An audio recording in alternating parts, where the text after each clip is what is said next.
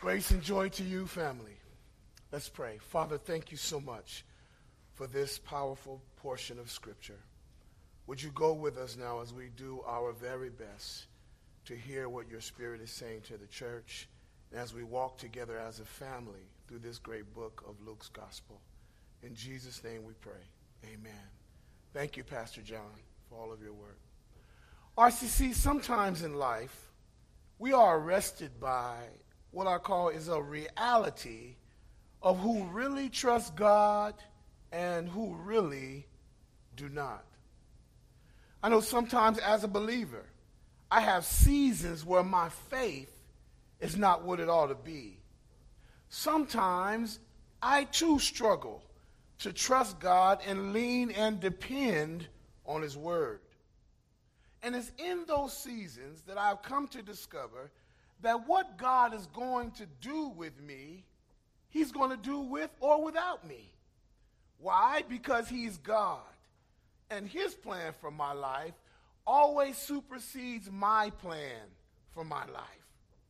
So today's text, you and I are going to get to see God call a man into His service for God's honor and glory.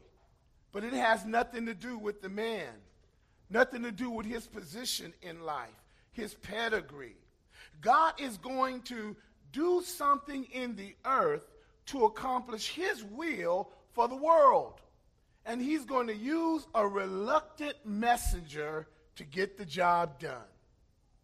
It was in the dark days of the nation of Israel. The people who had been on earth had not heard a prophetic word from God in over 400 years. From the end of the book of Malachi to the opening of the Gospel of Luke, that was called the 400 years of silence.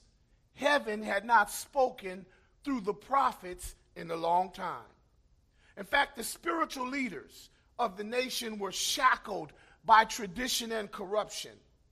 And their king, Herod the Great, was also a very wicked man who wanted nothing to do with the things of God. So when you and I arrive at the text this morning, we see difficult days, dark and wicked hearts, and doubtful leaders of the faith operating in the earthly realm. And it's on the backdrop of this scene that God steps into time, disrupts humanity, and reveals His heart and His hand and His agenda for the world. There's several things I want to wrestle with this morning and bring you along with me as we study the text. One, I'd like for us to look at a faithful servant. Number two, a fearful servant. Number three, a faithless servant. And then we'll land the plane looking at a favored servant. In verse 5 of the text, the Bible says this: there was in the days of Herod, the king of Judea, a certain priest whose name was Zacharias. And he was of the division of Abijah. His wife was of the daughters of Aaron, and her name was Elizabeth. Now they were both righteous before God, walking in all the commandments and the ordinances of the Lord, blameless. They had no child because Elizabeth was barren, and they were both well advanced in years.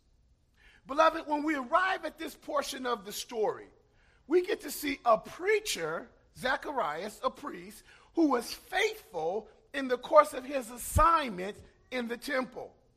His work in the community was without scrutiny. His leadership was without question. His calling was clear, but he had a struggle that nobody else knew about. You see, he wanted a baby, but his wife couldn't conceive. Zacharias, his name means Jehovah has remembered. But it didn't seem like God remembered him when it came to his own request. He was married to a beautiful sister whose name was Elizabeth, and her name meant God is my oath. It didn't seem like that when their prayers hadn't been heard. Here it is. From birth, this couple had been dedicated to God. Did you know they were both godly workers in the community? They both were born into the priestly line of Israel.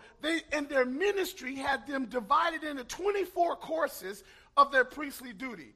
And each priest had the responsibility of serving in the temple 2 weeks out of the year.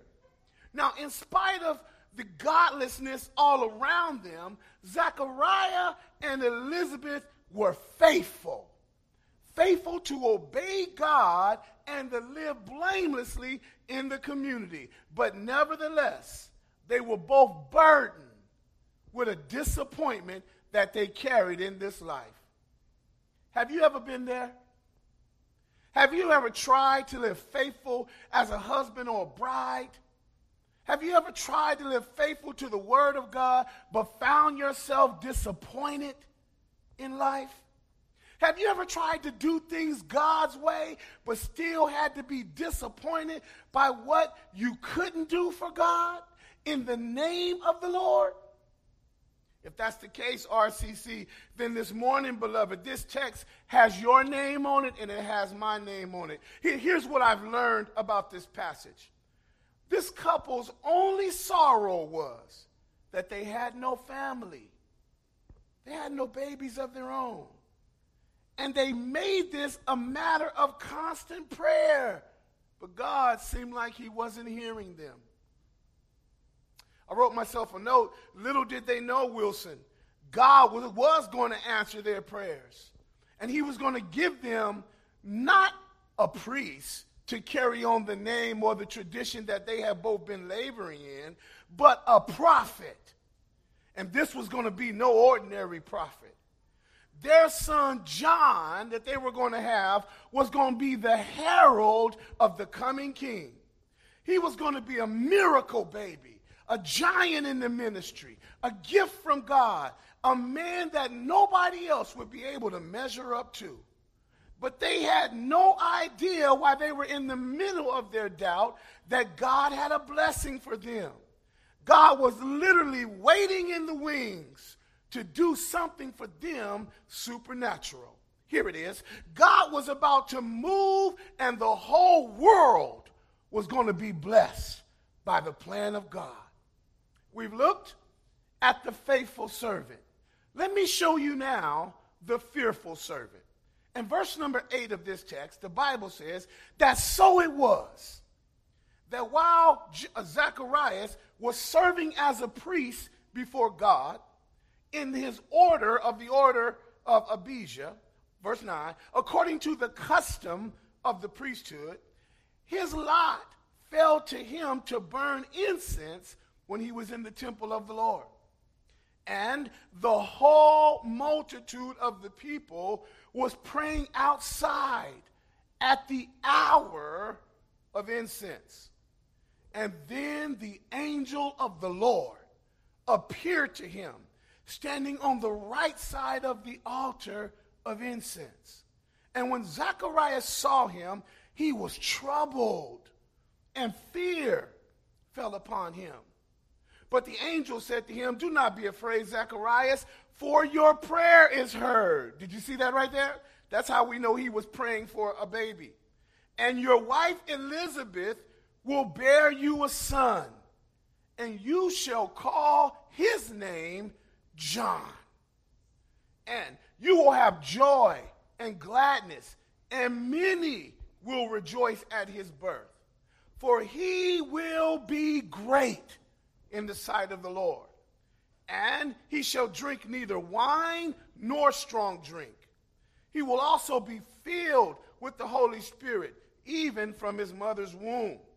And he will turn many of the children of Israel to the Lord their God. He will also go before him in the spirit and the power of Elijah, to turn the hearts of their fathers to their children, and the disobedient to the wisdom of the just, and to make ready a people prepared for the Lord." Wow. The angel speaks to Zacharias and then tells him about his gift and what ministry his son is going to have after he's born. Well, let me unpack this portion of this narrative for you. When we come to this portion of scriptures, you and I get to see the faithful servant of the Lord, Zacharias, become the fearful servant of the Lord. Let me explain. He goes from steadfast service to a slippery slope of fearfulness in spite of what he's been called to do for God. See, according to the text, his service that year was the highest honor any priest could ever have.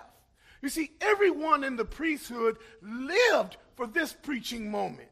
To be the person to stand and serve at the offering or the altar of incense was a high and holy privilege. The Bible says that the priests that year drew lots to see whose turn it would be to serve at this altar. And Zacharias, out of all of the priestly tribes, was called to serve in that place. This high and holy honor, family, was permitted once in a lifetime. And so when he gets the call, it's incredible.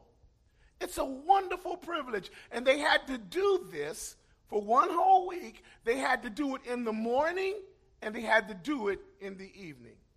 A friend in my library commenting on this text says, Wilson, you probably noticed something, that God often speaks to his servants while they are already busy doing something for him. I thought that was a good note. And then he gave me some illustrations. He said, remember Moses and David? They were both out in the field caring for sheep. God called them while they were already doing something. Remember Gideon, who was out in the field threshing wheat? Peter, who was cleaning his nets with the other brothers? They were already doing something when God called them. Then he said, Wilson, have you ever noticed it's difficult to steer a car when the engine isn't running? I said, that is so true. It's when we are already doing something when God calls us. In other words, God never calls a woman or a man who ain't doing nothing. Can I get a witness right there? He's going to use Zacharias in the order of his service because Zacharias is already doing something. The second thing I notice in this verse is that Luke mentions about the divine incident that occurs during the course of the priestly function. In other words, God showed up through one of his messengers, the angel called Gabriel. When Gabriel appears by the altar, Zacharias, according to this passage, was frightened. And he was frightful because if anybody in Israel's history knew about the appearances of angels whenever they were doing something, they automatically either came as a sign of judgment or a sign of deliverance. So when he shows up in Zacharias' ministry at this time, Zacharias is not expecting a visitation from God. Let me say some more right here. Gabriel caught the preacher off guard. Gabriel showed up when he wasn't expecting to hear God speak or to see God move. I know you're not impressed, so let me say some more right here. Okay. Sometimes, as children of God and servants of God, we can be operating, doing good things in our life for God, on behalf of God, but never expecting an encounter from God. Zacharias was not looking for God's encounter. He wasn't looking for God to show up. He was just operating from what I call familiarity, not expecting something divine to occur. Have you been there?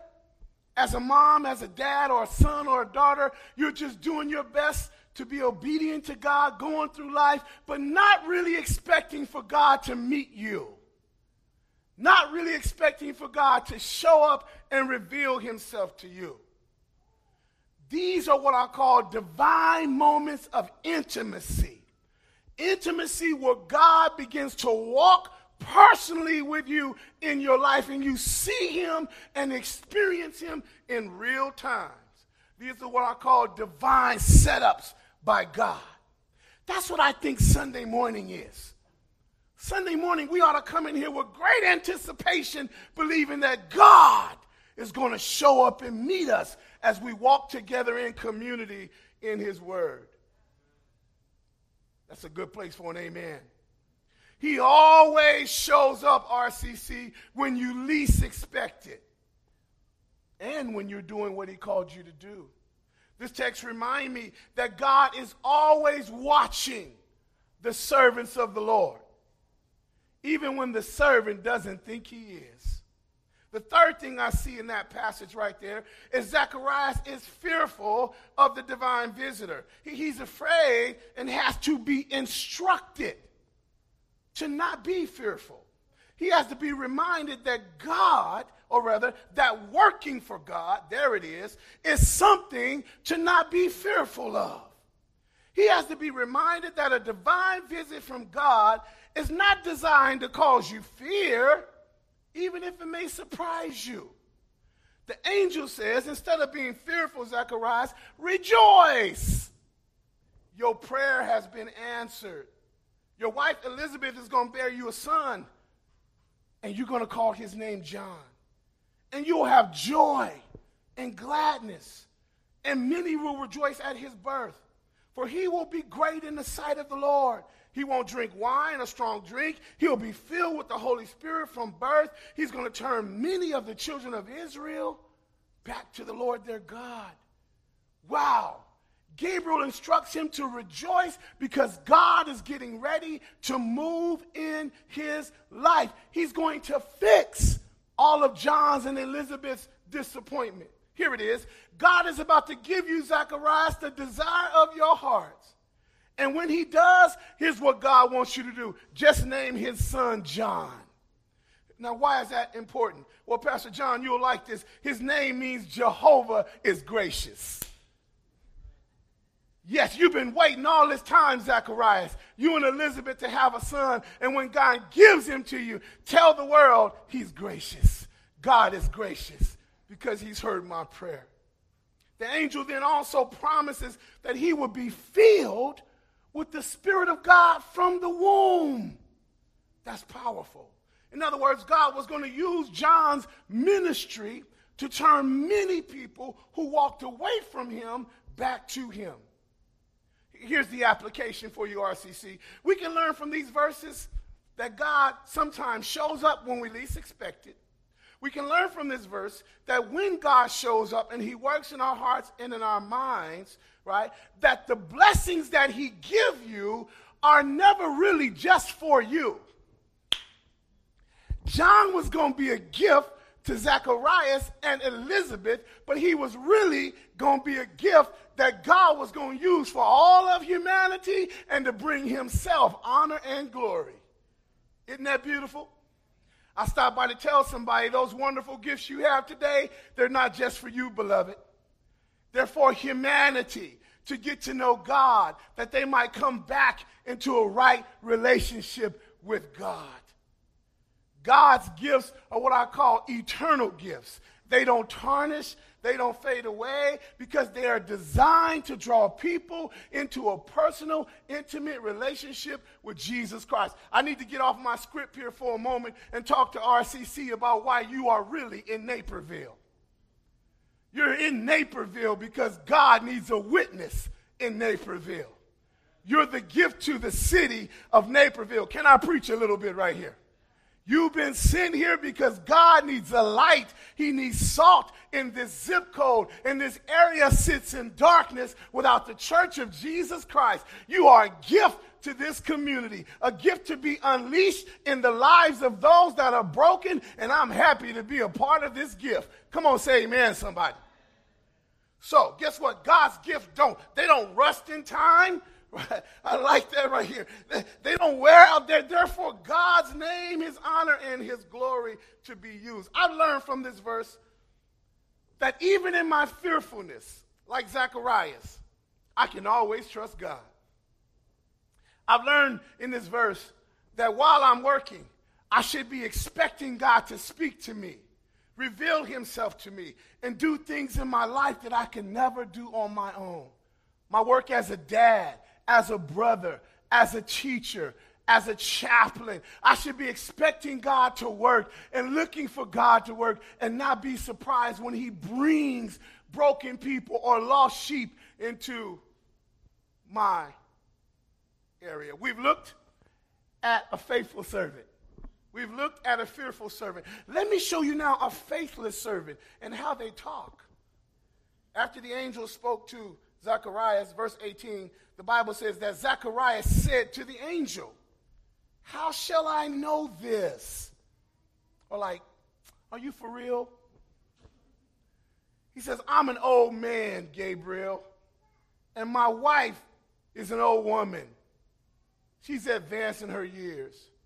And the angel stopped him and said, "Do you know who I am?" "I'm Gabriel, and I stand in the presence of God." Oh, that's powerful right there. He says, "I was sent to speak to you and to bring you these glad tidings. But look, you're going to be mute and not able to speak until the day that these things take place, because you did not believe my words, which will be fulfilled in their own time." And then there's a pause between 20 and 21, and the Bible says, "And the people were waiting for Zacharias outside the temple, and they marveled that he took so long, or that he lingered so long inside. And when he came out, he couldn't speak to them. They perceived they had seen a vision in the temple, for he had beckoned them, but he remained speechless." He was trying to tell them what happened, but he couldn't talk. Let me unpack that. When we come to this portion of the text, we discover that because of Zacharias' unbelief, he has to be sent a powerful physical sign. His unbelief ultimately impacts the rest of his ministry and his ability to communicate what the Lord is doing in his life. Beloved, a commentator on this passage said this. He said, "You would think that the presence of an angel and the announcements of God's word would have encouraged Zacharias' faith, but it did just the opposite. See, instead of looking for God by faith, the priest was looking to himself and his wife to decide if the birth was possible or not. He wanted some assurance beyond the plain word of Gabriel, or in other words, God's word wasn't enough. This is, of course, unbelief, beloved. And unbelief is something God don't work with. See, what happens in this text is Zacharias was questioning God's ability to fulfill his own word. He had forgotten what God did with Abraham and Sarah. He had forgotten all that God did for Israel. And perhaps he thought that his physical limitations were also limitations for Yahweh. Perhaps he thought that because he couldn't give her a baby, God couldn't give her a baby. Perhaps he thought God was limited in scope, power, procreation, expectation, and even limited in his ability. Perhaps he forgot that God was divine and that his ways and ideas, they transcend the mortal realm of humanity, and that he exists in infinite space beyond time and has power that no human could ever fathom. He's God, beloved. Oh, that felt good right there.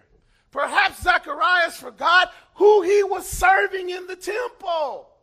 Perhaps he took his eyes off of God and put them on his circumstances. Got a question for you this morning. Have you ever been there? Have you ever questioned God after hearing his word or his promises pronounced to you? If you have, then we can't criticize Zacharias too much. We should examine ourselves and see how strong our faith in God really is. Can I remind us today, RCC, that faith in the believer's life is always blessed, beloved, because unbelief wars against faith. Can I remind us that if God tells you something, he means what he says, and he says what he means. Can I tell you that God can always be trusted, even when you can't see the outcome or have a history of it ever being done that way before? You can trust God, RCC, even when you can't see him. Look at the text. I'm almost through. There are consequences for unbelief in the believer's life. When God promises something, we're commanded to believe him. And when we don't, we can also expect consequences for our unbelief. Let me say it this way. According to the text, Zacharias was struck mute until the word of the Lord was fulfilled. See, Zacharias didn't believe, and therefore he couldn't speak. When he left the holy place, he was unable to give the priestly benediction to bless the people as they left the temple. Why?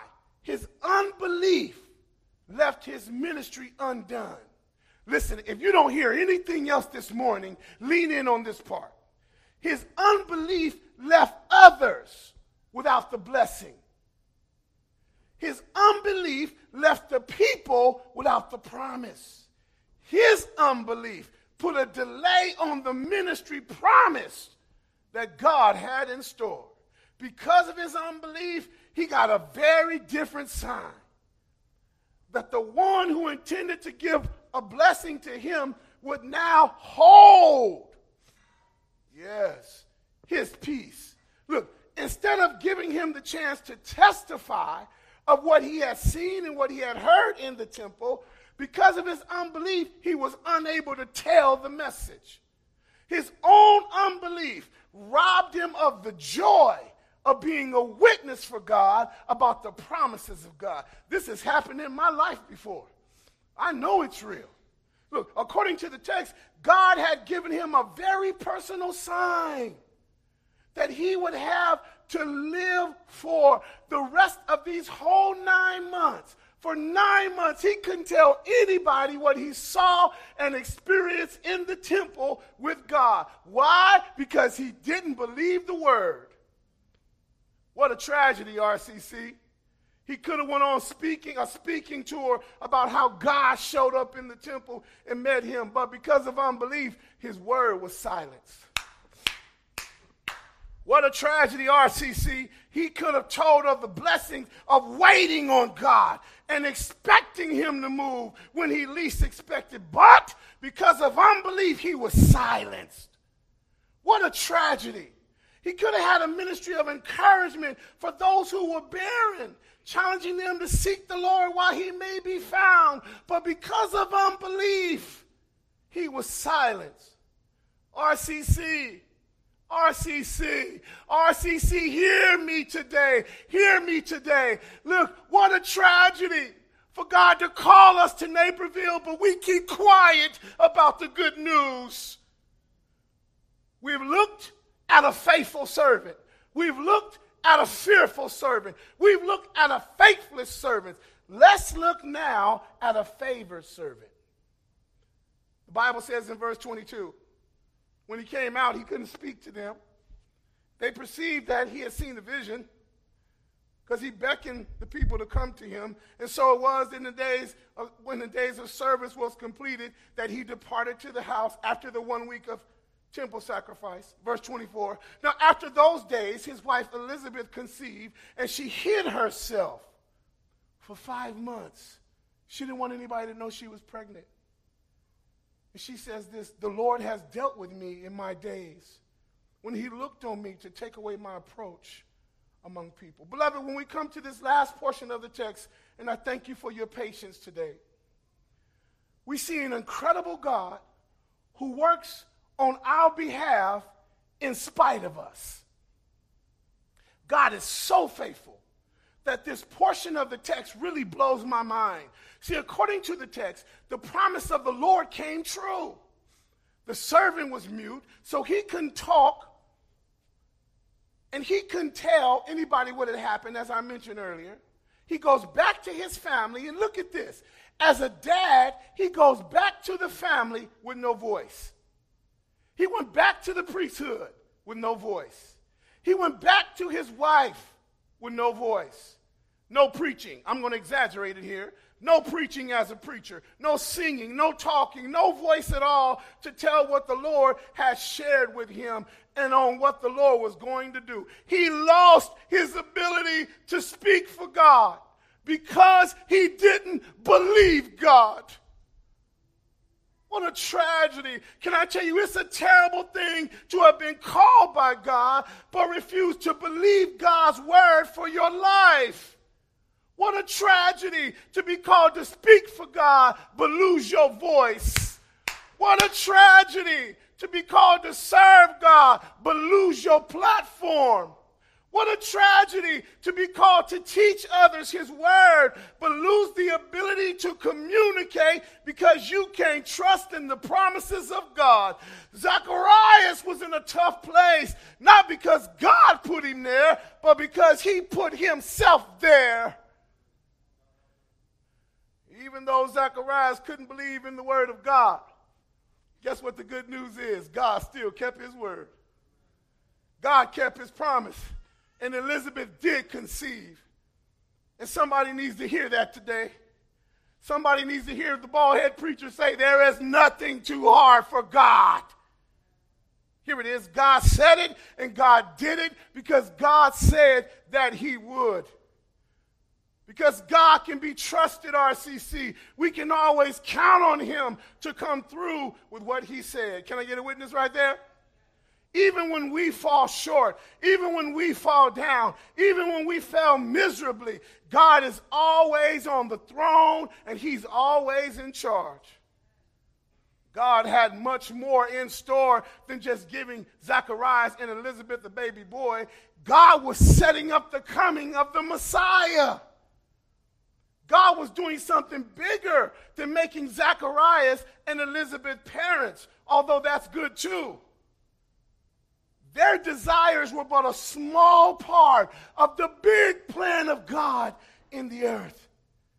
God was going to use their desires to save humanity.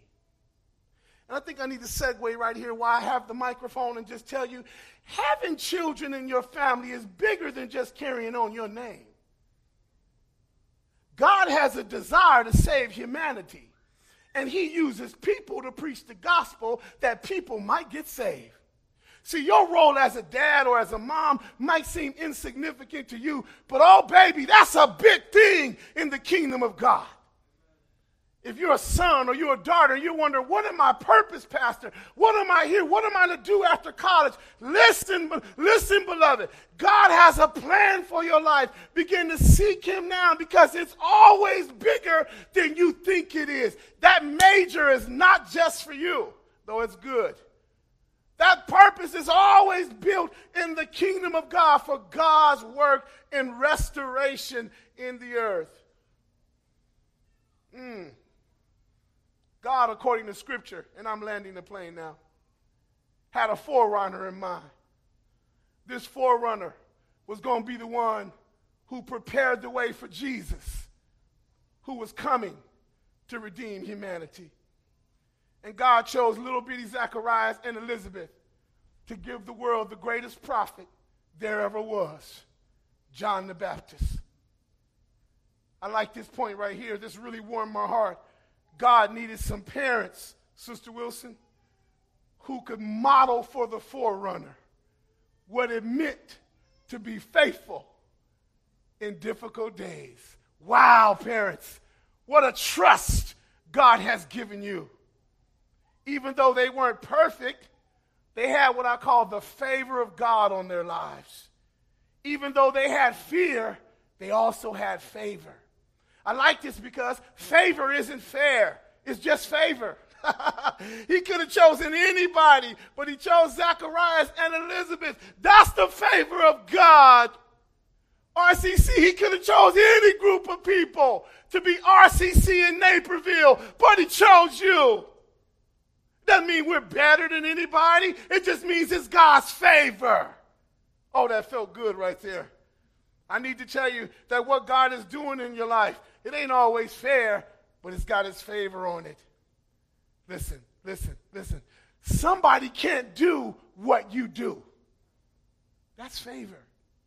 Somebody hasn't received what you've received. That's favor. Somebody hasn't been spared like you. That's favor.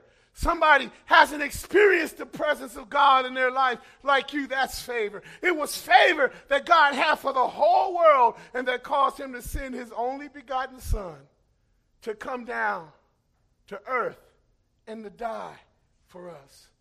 God favored humanity and called his only begotten Son to carry the sins of us all up on Calvary.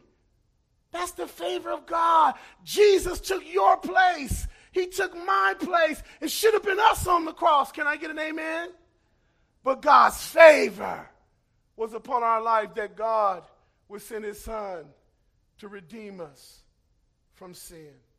He died and was buried, and the good news is early Sunday morning, God the Father raised him back to life, taking your place and giving you an eternal relationship, reconciling you back to the right hand of God. Thank you for listening to this first portion of Luke's gospel. Next week, if the Lord delays his coming, we'll come back with the rest of the story. I want to walk us expositionally through the text because every piece of scripture matters and they all can be applied to every area of our life. If you believe that's right, why don't you high five your neighbor and tell them, let's go, let's go, let's go. Let me pray for us. Our Father and our God, we thank you today for looking at the servant who struggled to believe. And for all of us online and on land, we can both identify with Zechariah. We can identify with waiting so long for you to do something in our life that we almost give up hope.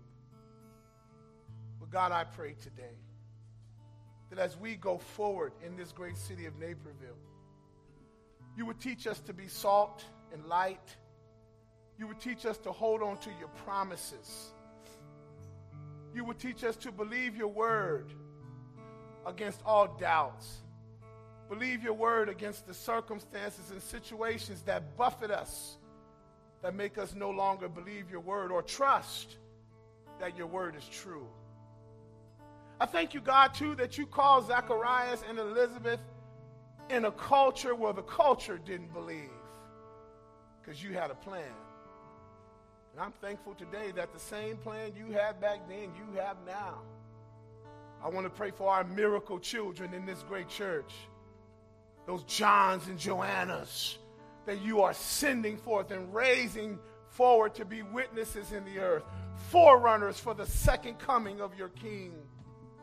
I pray a blessing over this church today, Father, that you will use us supernaturally to transform Naperville, then transform DuPage County, and then transform Illinois, and then transform North America, and then transform the world with the good news of Jesus Christ.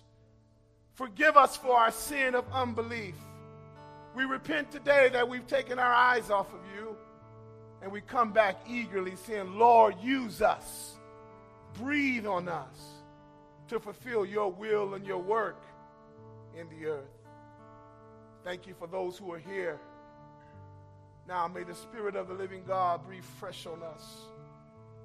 We count your word as faithful. In the name of Jesus. This is the word of the Lord. Thanks be to God.